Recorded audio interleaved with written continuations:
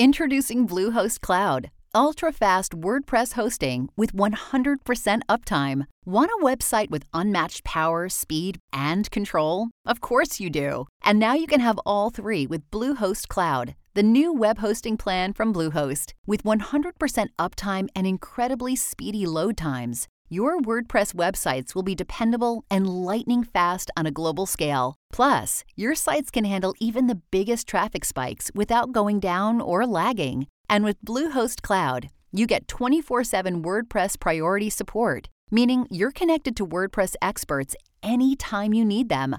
Not to mention, you automatically get daily backups and world-class security. So, what are you waiting for? Get Bluehost Cloud today by visiting Bluehost.com. That's Bluehost.com.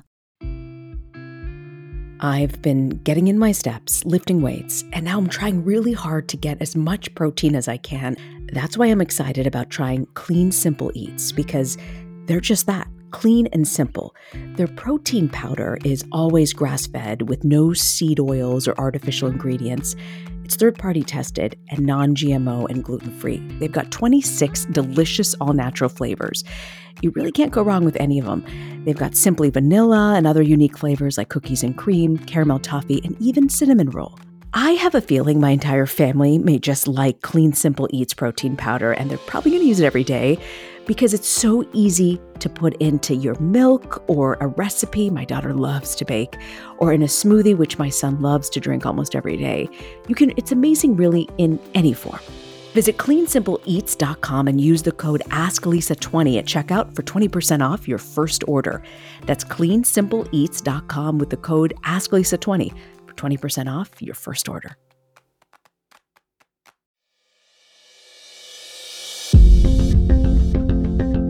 This is Ask Lisa, a podcast to help people understand the psychology of parenting now in the midst of a pandemic. Psychologist Dr. Lisa Damour, author of 2 New York Times best-selling parenting books, takes your questions. And I'm co-host Rena Ninan, a journalist and mom of 2. Some of what we talk about comes from raising children ourselves. Most of the time, I'll be getting answers to your parenting questions. So send your questions to Ask Lisa at drlisadamour.com. Episode 40, My Kid's Room is a Hot Mess. What should I do?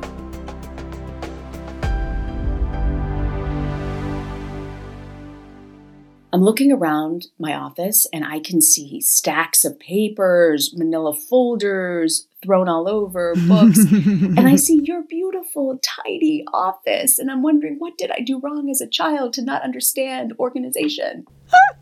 Oh, Rena, it's so funny. For me, I can't think if it's not tidy. Like, that's the only way I can think. But I also know there are lots of brilliant people, you among them, who operate fine with what looks like chaos to me. And so, my attitude is like in adulthood and also in parenting, there are a lot of ways to get it right. Yeah. I need Marie Kondo in speed dial. Is she still on maternity leave? Like, I need her back.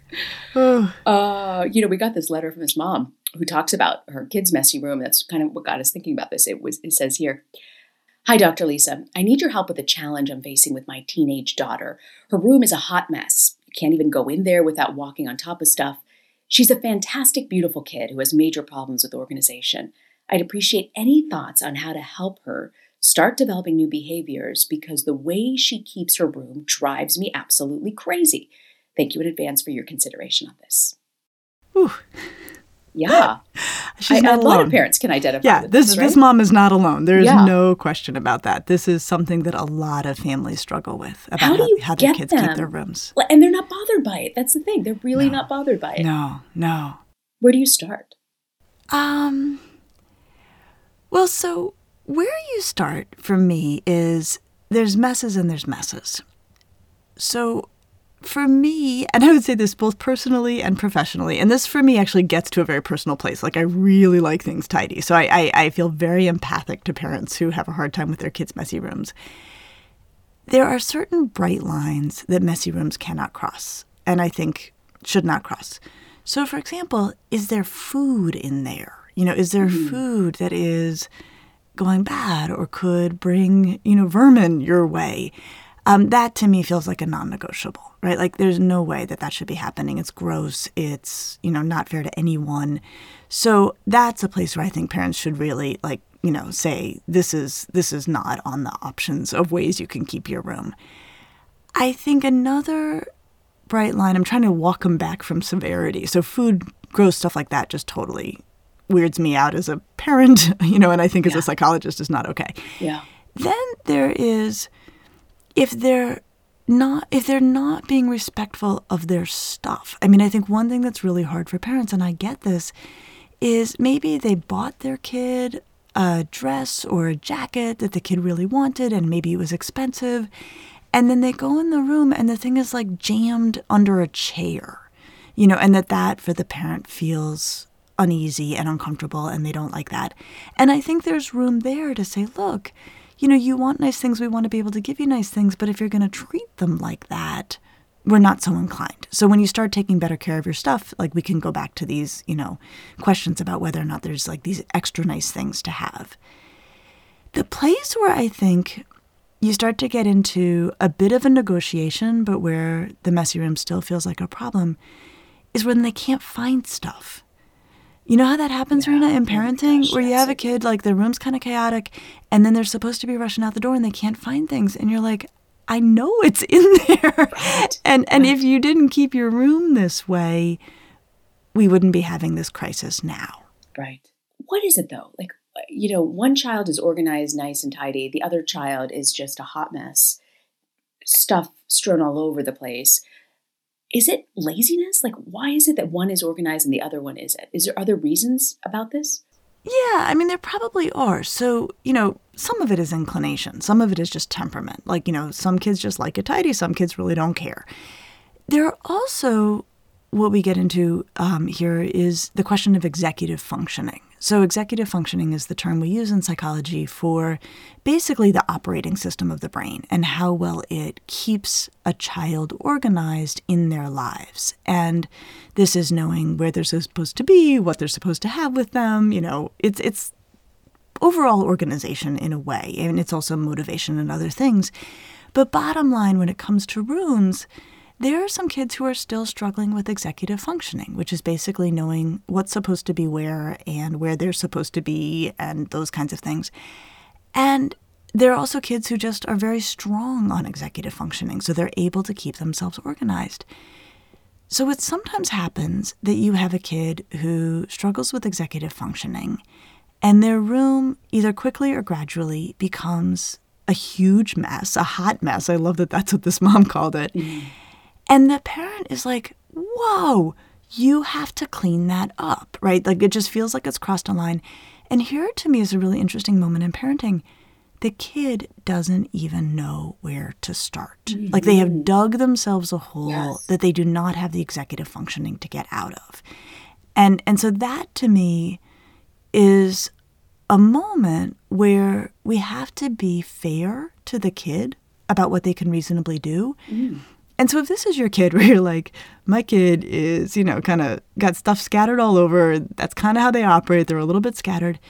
If their room crosses that line and you say to them, like, you got to fix this, it is only fair, I think, in those moments to say, I will help you dig yourself out. Okay.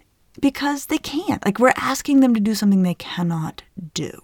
How do you know that they cannot do it? Like, what is there an age? Is there how do you break this down? Like sometimes I'll say, okay, it's so overwhelming. The playroom is so bad.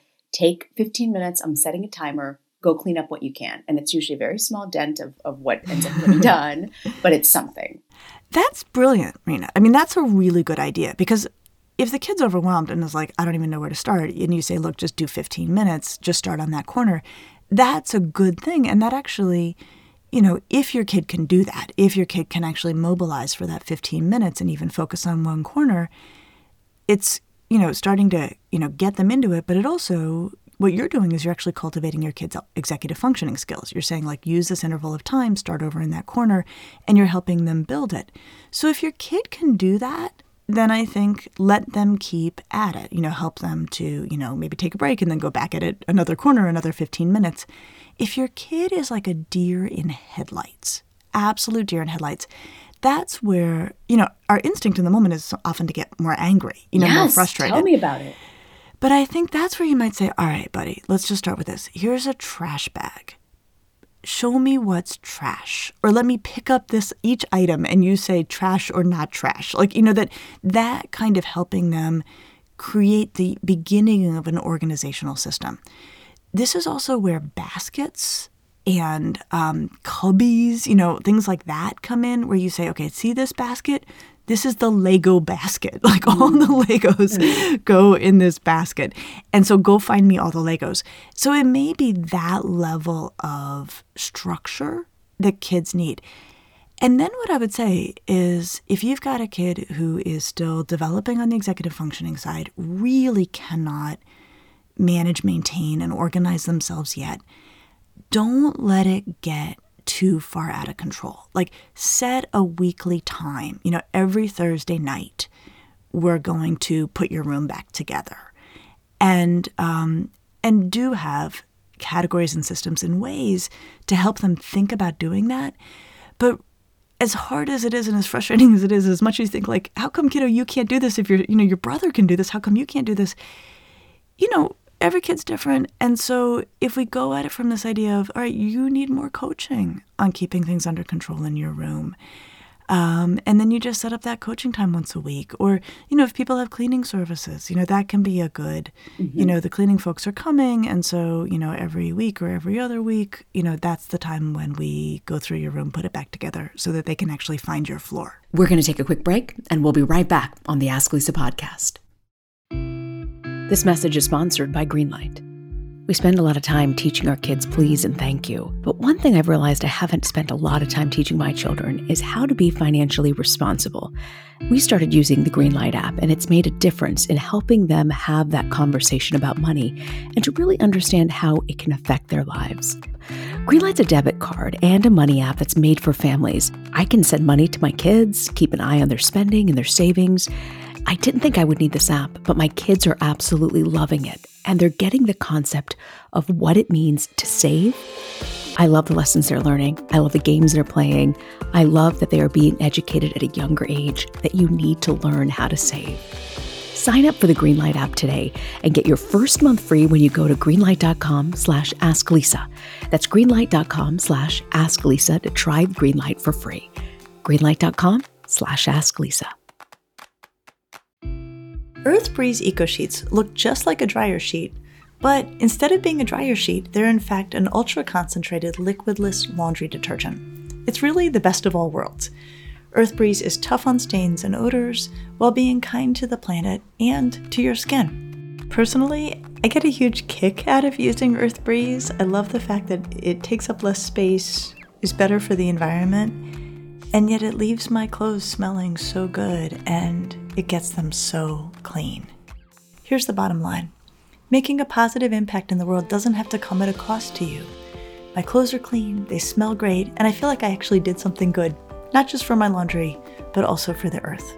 Right now, my listeners can receive 40% off EarthBreeze just by going to earthbreeze.com/asklisa. That's earthbreeze.com/asklisa to cut out single-use plastic in your laundry room and claim 40% off your subscription. earthbreeze.com/asklisa. I'm all for healthy habits, but I don't trust quick fixes. This is why I love Daily Harvest. They take all of the work out of eating well, and all I have to do is enjoy. Daily Harvest makes it so easy for me to eat in the nutritious and delicious ways that I like. They take the planning, the prep, the cleanup out of cooking, and they deliver meals that are packed with vegetables and fruits straight to my door. The other thing I love about them is that it's not the same old boring meals. I love their dragon fruit and lime smoothie. I also love their butternut squash and rosemary soup. They also have this wonderful herbed squash and asparagus risotto. Create healthy habits that last with Daily Harvest. For a limited time only, go to dailyharvest.com/asklisa to get $30 off your first box plus free shipping. That's dailyharvest.com/asklisa for $30 off your first box and free shipping. dailyharvest.com/asklisa. Welcome back to the Ask Lisa podcast. So what if you're a parent like me who admits I may be suffering from understanding executive functioning and keeping things nice and tidy? What could we do to help if the parent isn't type A and super organized and nice and tidy? Well, so the good news is you probably have a higher tolerance for it, right? So, it's probably not good news. well, but if the apple doesn't fall far from the tree, you're not going to mind your apples so much, right? Because you have a higher tolerance for what I call chaos, and so their chaos may not bother you. And I will say, Rena, and I'll come back to your question, being a parent is the best thing that ever happened to my personality. Like, there's no question, because I do like things tight, and I do like things locked down, and I do like things organized. And that's not raising kids. That's not what raising kids looks like. And it's interesting because I started practicing before I had kids, and I've taken care of families who have teenagers for a long time. And even before I had kids, I had so many parents in my office who would be like, oh my God, it went so fast. Oh my God, it went so fast. And that really shaped my parenting because we have a mudroom. And don't tell me about the mudroom. I know, I love the mudroom, but it's also, it can be a disaster, right? But I'll walk in there and there'll be like shoes everywhere. And like my instinct is like, ah! And then I say to myself, this is going to solve itself very quickly. These shoes will be gone one day and I will miss them. I'm not going to throw down about this.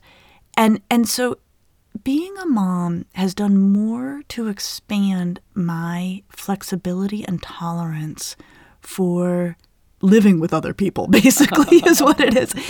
And so I've probably gotten closer to where good moms like you are, good parents like you are, in being able to tolerate a higher level of it. So that's a place to start. But if you're worried that this is having a downstream effect on your kids that you're concerned about, right? Yeah. That you're raising disorganized kids. Yeah.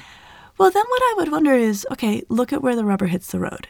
Do they know where their stuff is when it's time for them to find their stuff? Are they taking decent care of the things that you think they need to take good care of, right? I mean, that are valuable or worthwhile or that matter to you, that they treat, well? Are they, is it not gross, really? Yeah. And if you can say yes to all of those things, then I would say you got to decide if it's worth it to lean on your kid.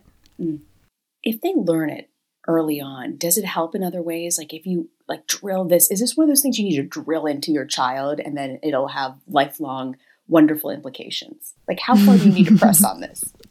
It's a good question, right? Because this is also something that has a real developmental arc. So you can lean on your younger kid, right? You can actually say to a 10-year-old, your room's a mess. You got to clean it up. You got to make this happen. And they will capitulate to that. 10-year-olds will go for that. You might decide it's worth it to you to push on your kid to do that. Maybe they're not checking those boxes. Maybe it is gross. Maybe they can't find their stuff. Maybe they are not treating things well. What we want to be really mindful of, Rena, is the whole deal changes when your kid turns 11, 12, or 13. That whatever you could do with muscle early on in parenting, I'm telling you to do this, you're not doing it, now I'm getting mad that you're not doing it. You can get a lot done with that with kids who are pre-adolescent. The thing that gets really tricky, Rena, is as soon as your kid, enters adolescence, which, somewhere around 11, 12, 13 at the latest, overnight, your leverage changes.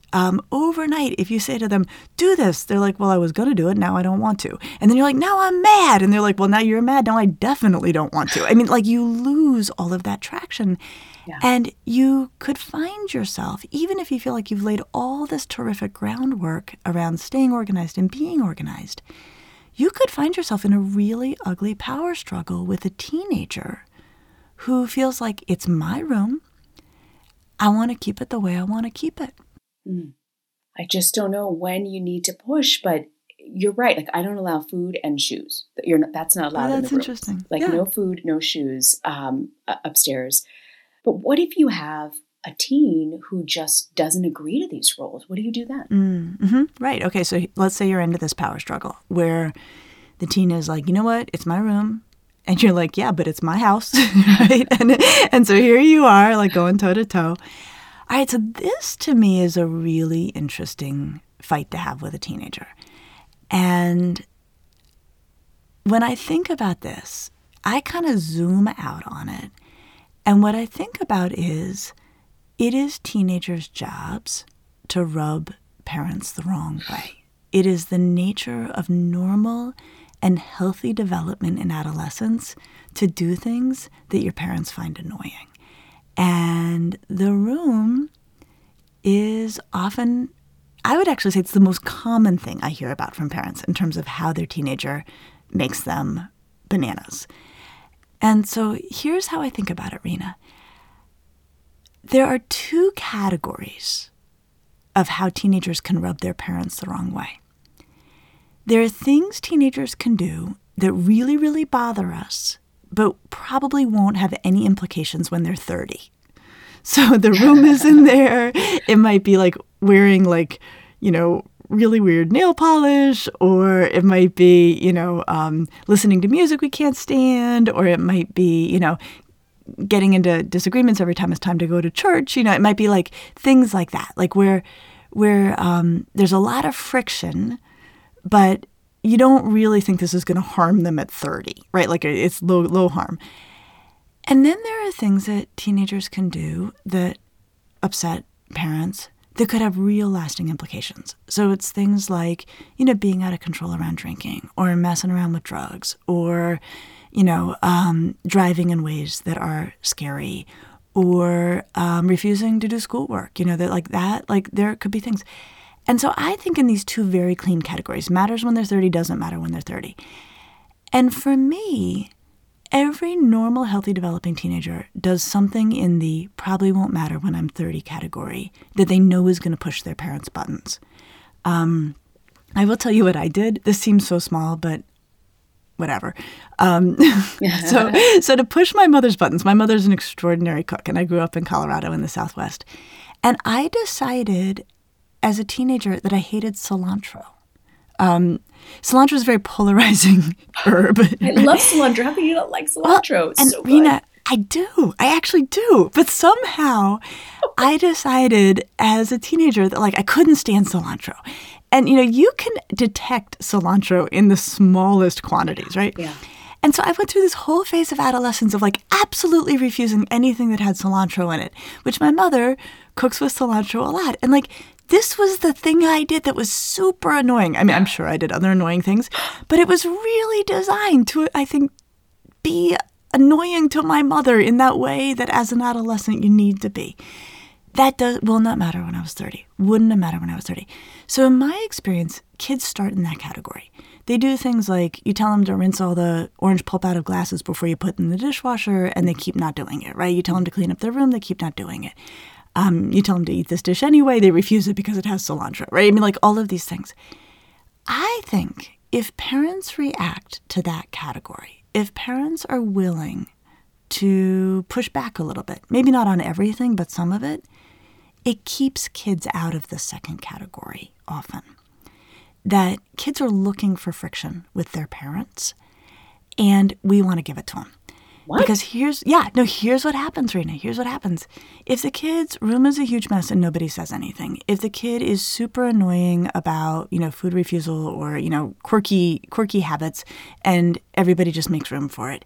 If the kid, if you keep saying, rinse out the orange pulp out of the glasses before you put them in the dishwasher, and the kid doesn't do it and you just stop asking. Yeah. They're like, whoa, okay, so, what does it take to get a grown-up around here to act like a grown-up?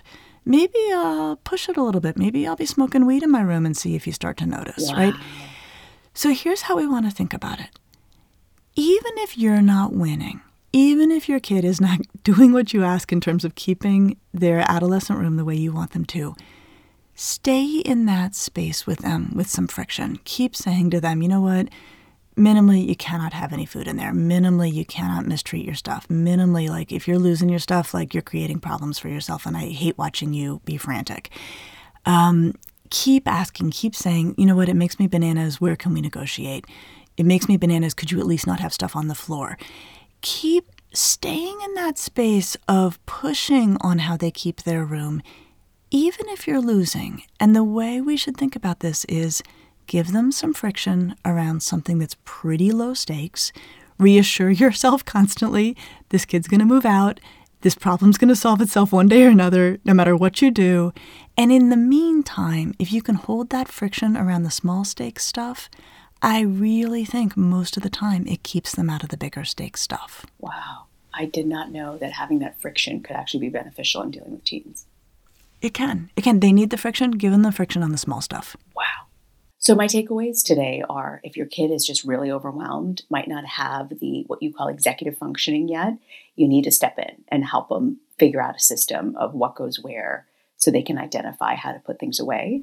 Yep. And give kids a friction sometimes. Keep pushing back, even if it's not fun and it's not pleasant. Those are exactly right? Have your bright lines, help a kid who can't even begin to figure out how to clean up a room. Expect friction with your teenager. If they're going to give it to you around their room, take it there. And then what I would say is, if you're like me, if you are someone who, left to their own devices, keeps things inordinately tidy,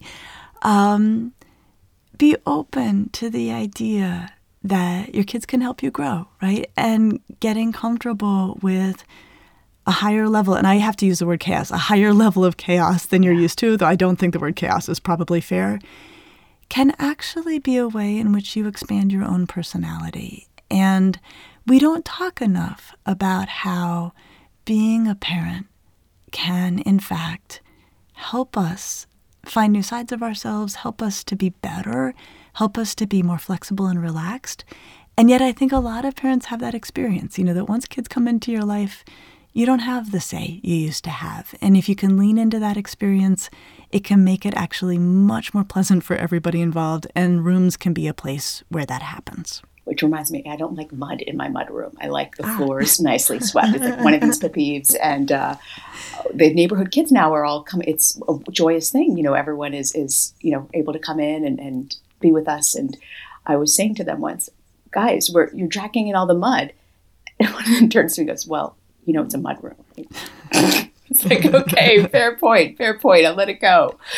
But these little things during the pandemic that I did miss. So the other takeaway is, if your kid doesn't like cilantro, give them a double dose. Double dose on cilantro. And of course, I love it. I cook with it all the time. And it does crack me up because with my mom being the cook she was, that was the button I could really push on my mom. I love it. Please tell me you have a book to help us get to the next level on this. I have a wonderful book. This is a classic. This book has been around for years, and it is really, Rena, it's one of the best books out there in parenting. It's called How to Talk So Kids Will Listen, and How to Listen So Kids Will Talk. Wow. And it's by Adele Faber and Elaine Maslich. And it's just one of those things every parent should have on their shelves. So we'll give away a copy. The way to enter is to follow us on Instagram or Facebook or LinkedIn. Put your name in the comments. You could enter as many times as you like. This is for folks in the U.S. only, and then we'll pick a winner and get it out to you. Look forward to that. That's great. And what's your parenting to go, Lisa? It's important for parents to be predictable, more than it's important for them to be consistent. So what I mean by that is what you said about the mudroom, that you like the mudroom to have no mud in it. Your kids know that about you. Now, is this consistent with the rest of what you do? There's other places it sounds like where you're quite a bit more flexible about what I would call messes. Not necessarily, right? It actually, in fact, seems strange that you're picky about the mudroom, but not so much about other places. For kids, this is not a problem. They know how you operate. If there's mud in the mudroom, you're going to get upset. If there's papers over there, you won't. What kids need to know is how we're going to react, and they can work around that. What's hardest on kids is if the parent is unpredictable. If sometimes they're upset about mud in the mudroom and sometimes they are not. So parents don't have to worry that everything has to line up, that their rules have to look consistent across the board. Your kid just needs to know that they can predict how you're going to react to things, and then they will operate accordingly. Great advice. Great advice. Thank you. I'll see you next week. See you next week.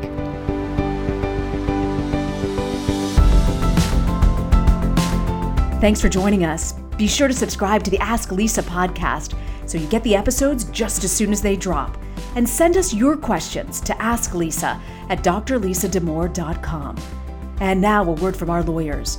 The advice provided on this podcast does not constitute or serve as a substitute for professional psychological treatment, therapy, or other types of professional advice or intervention.